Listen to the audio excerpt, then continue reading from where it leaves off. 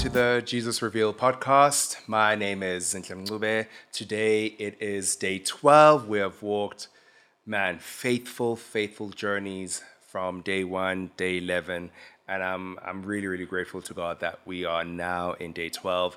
And we'll be then talking about just a passage of scripture that I guess as a ministry, it has been one that in a sense lines up with our theme that we have around going beyond the four walls. But this then speaks around the harvest is plentiful. And our scripture reference is in Matthew chapter 9 from verse 35 to 38. And today I'm joined by Minister Sithembile Miri. Welcome and thank you for being here. It's so good to be here. Thank you so much. Great. It's so good to have you. So Matthew chapter 9, verse 35 to 38. Yes. When we then look at, I think in the previous days, we tend to ask the question of significance, but I think there's been a change in the tone around who is Jesus revealed as in this passage. Well, keeping in tune then with the name of the podcast. So I'll put that question to you around in this passage of scripture, chapter 9 from verse 35 to 38, who is Jesus revealed as? Well, this is such a beautiful scripture because it tells us the heart of Jesus without even having to say much. We already know who he is. We already get to experience him from the stories being told of him. And the first one over here is that Jesus is revealed as being on mission. Right, so for the first part of the scripture, it lets us know that he was doing the Lord's business. He was doing the kingdom's work. He was in the field and he was actually getting things done. The next part of it that we see is that Jesus is revealed to us as having an eye. He sees what is happening and he doesn't just see it passively. He sees it and he acknowledges it and it does something to him, right? This is obviously when he sees the multitudes that we see it. But then the scripture goes on to speak about Jesus being revealed to us as having compassion. And his compassion is on this great multitude of people who are lost, people who seem to have no direction. And the Bible goes on to speak about it as they look like they really are in desperate need of a shepherd. This is a great quality of Jesus, which I believe we will continue to see in the story, but we also get to see it and experience it in our lives as well. Now, another part that we see is Jesus is revealed to us in the scripture as being observant and aware, but he also is revealed to us as sharing the conviction that he has with the people around him. So he turns to his disciples a little later on and he lets them know that, the harvest is so great, but the harvesters are not as many. And so the last part that he is revealed to us as he is revealed in prayer, when he says to his disciples, go ahead and ask the Father that he should bring more disciples or he should bring more harvesters to the work because there is just so much to do. There's just so much to do. Indeed. And I think one of the things that I want to just go back to, and one thing that struck me as you were sharing it, is Jesus being observant. And take into account, and you've said it so well, that there is a large crowd, but Jesus, in a sense, can see the condition in each and every person and sees that desperation. And I just found that so personal in that, in anyone's condition, Jesus sees it. And sometimes it's so easy because we're in a multitude, right? You would easily think that he could miss the little things inside of your life. He could miss the things which make you you or which make your current moment what it is. But it's so beautiful that, he is kind of like he has personified himself as caring.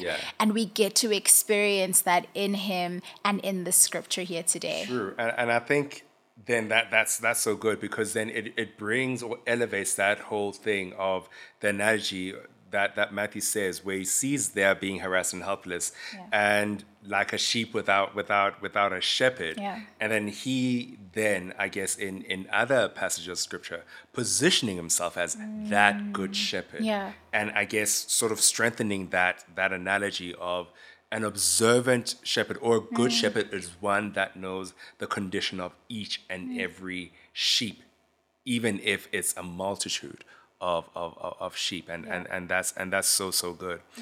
Now, I just want to then look at as well another analogy. And I think for a passage that has about 4 verses, there are just nuggets of analogies and metaphors crammed in just a short, such a short thing, short scripture. So I want to look at then the harvest element, and him saying the harvest is plentiful, but the harvesters are few. So the whole thing of the harvest, meaning it's already been, I guess, for lack of a better word, harvested. You've already chopped it off. You're in the process of preparing whatever you've harvested. Maybe if you can, Stay, just take us through then that metaphor of the harvest being used, and for you then where that takes you. When we read a little bit prior to Matthew 9, it speaks about it so beautifully in Matthew 3 that the Lord comes, and what he does is he firstly, he baptizes us with the Holy Spirit and with fire, which means that he purifies us, right? He works on us. But then what he does is that he has this winnowing fork that he takes in his hand, and he goes to the threshing floor. Now, when he's at the threshing floor, there is a dividing that happens between everything that has come or that has made its way to the floor. And what he does is he separates the wheat and he separates it from the chaff. And what we see happening over there is that although there was a unity amongst the whole stalk and everything which was on top of it, or although everything which shared in the nutrients, all of the whole thing grew up together as a way to put it. But here in this threshing floor, there is a separating that happens. And I believe that this is exactly, an example of how then this metaphor is then understood. That whilst we all come together and whilst we may all be raised in the same country, in the same world, doing similar things, there comes a time in our lives where we are then separated and we are made distinct. And I think what the Lord is then calling us to in this season is to live a consciously distinct life. Our lives can either represent the wheat or it can represent the chaff. Now, the good thing about being wheat is that you get to go to a great place where you're in the barn of the Father, as how he explains it in the scripture. But the only sad thing about this, or really the most devastating part about being chaff, is that you get to go to a place where the only good thing is then fire. That's the only use of it.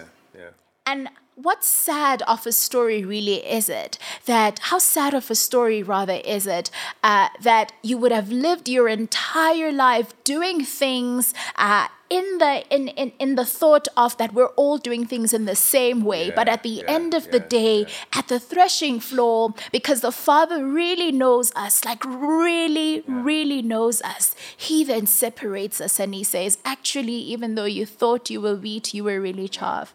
So that's how I see it, Jeez, I think, that's very, very strong, Tay. That's very strong. And I'm just also, at the same time, when looking at the life of a person who is in ministry and really is in the work of God, there are certain things that I see here that are both lessons. And I think places of comfort. Maybe starting backwards is what you were talking about, the harvest. And as ministers, we go into work that has, in a sense, already been prepared for us. Because we're not planting seeds.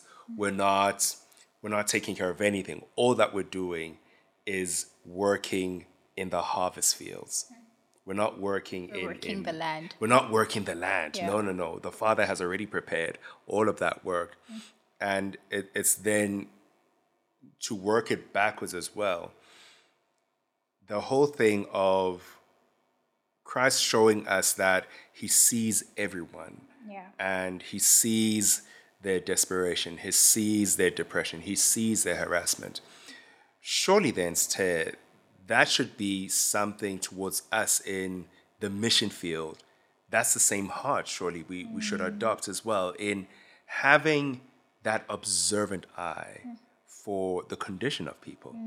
Yeah. Yeah, and I think that, God trains us so well in how to be observant Yeah. because of how he loves us, right? So the mission is always to love as how we have been loved. And I think if we, train ourselves to kind of practice that, maybe even starting with the people closest to us and then just kind of moving it on and on and on as we get better, we will Yeah. actually see that this thing is work.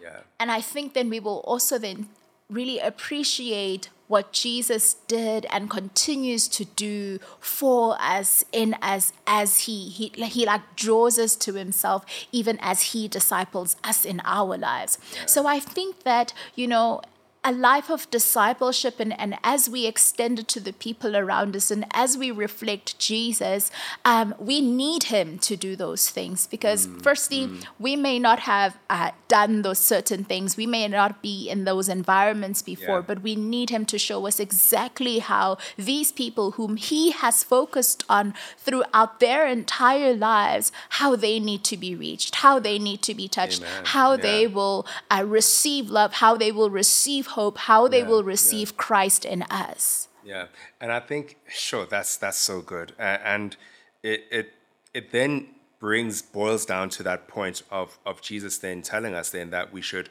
pray Yeah. for the workers. Yes. And it goes back to your point around the training and the discipleship. So in that, let them be in a position, in a place that they can be observant, Yeah. that in their observance, they know how to care well for them. Yeah. So it's not so much about praying for the multitude to be saved, but rather praying for the workers to be ready to take care of the multitude, because Yeah. that's the most important thing. Yeah. Not so much them coming to us, but us going to them. And there was a question that in a preaching, I think from Dr. Tish last year, around that one phrase of "Can we be trusted with the city?" And Sure. when I see that prayer, I think about that phrase or that question of, can we as believers actually be trusted? And in a sense, bring it to this passage of scripture, can we be trusted with the harvest? It's such a good point that you mentioned, Yeah. can we be trusted with the harvest? Can we be trusted with the hearts of people? Because that's serious business. I know that some people may have experienced different hurts in different places, and it's sometimes really hard to separate yourself from the memory or from how it felt and all of those things. But here is God saying to us that I will disciple you as you disciple them. Yeah, And I think that is a safe place to teach from. It is a safe place to lead from, knowing that, we're not just doing it out of our own knowledge. We're doing it from the guidance. We're doing it from hearing the voice of God. We're only doing it as the Lord commands us, like how the story says in the Bible that, the people didn't leave unless the glory of God left. They didn't take a step unless he took a step. So I think it's just about that intentional, conscious, and constant hearing from God and doing what he says. Yeah. So, Seth, thank you so much again. And maybe let's wrap it up. Yeah. And looking at this passage of scripture and all that we have discussed, to the person that's listening to us, to the person that is watching us, what would you like them to walk away with when looking at this particular scripture? Well, it's such a good scripture to kind of see ourselves in our walk with God. I Yeah. believe, it's so real, it's so raw, and I think it's like a personalized message from Jesus to us, from Jesus to our hearts. That He has now walked with us. He has spotted us in the multitudes.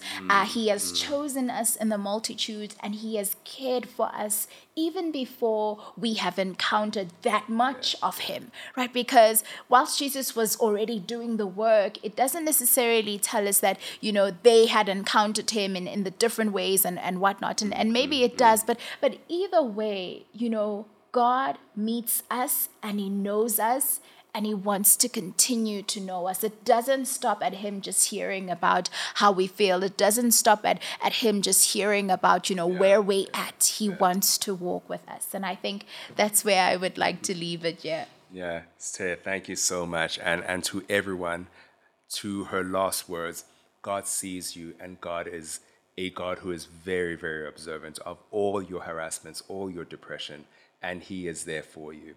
And so, God bless you again, Minister Stay, for being with us and for just sharing this with us. And God bless you for continuing to listen to us and to just watch us on our various platforms. It is day 12. We've got so many more days. We've got about 28 more days to go. And we just trust and pray that you'll be with us in this journey as we reveal Jesus day by day.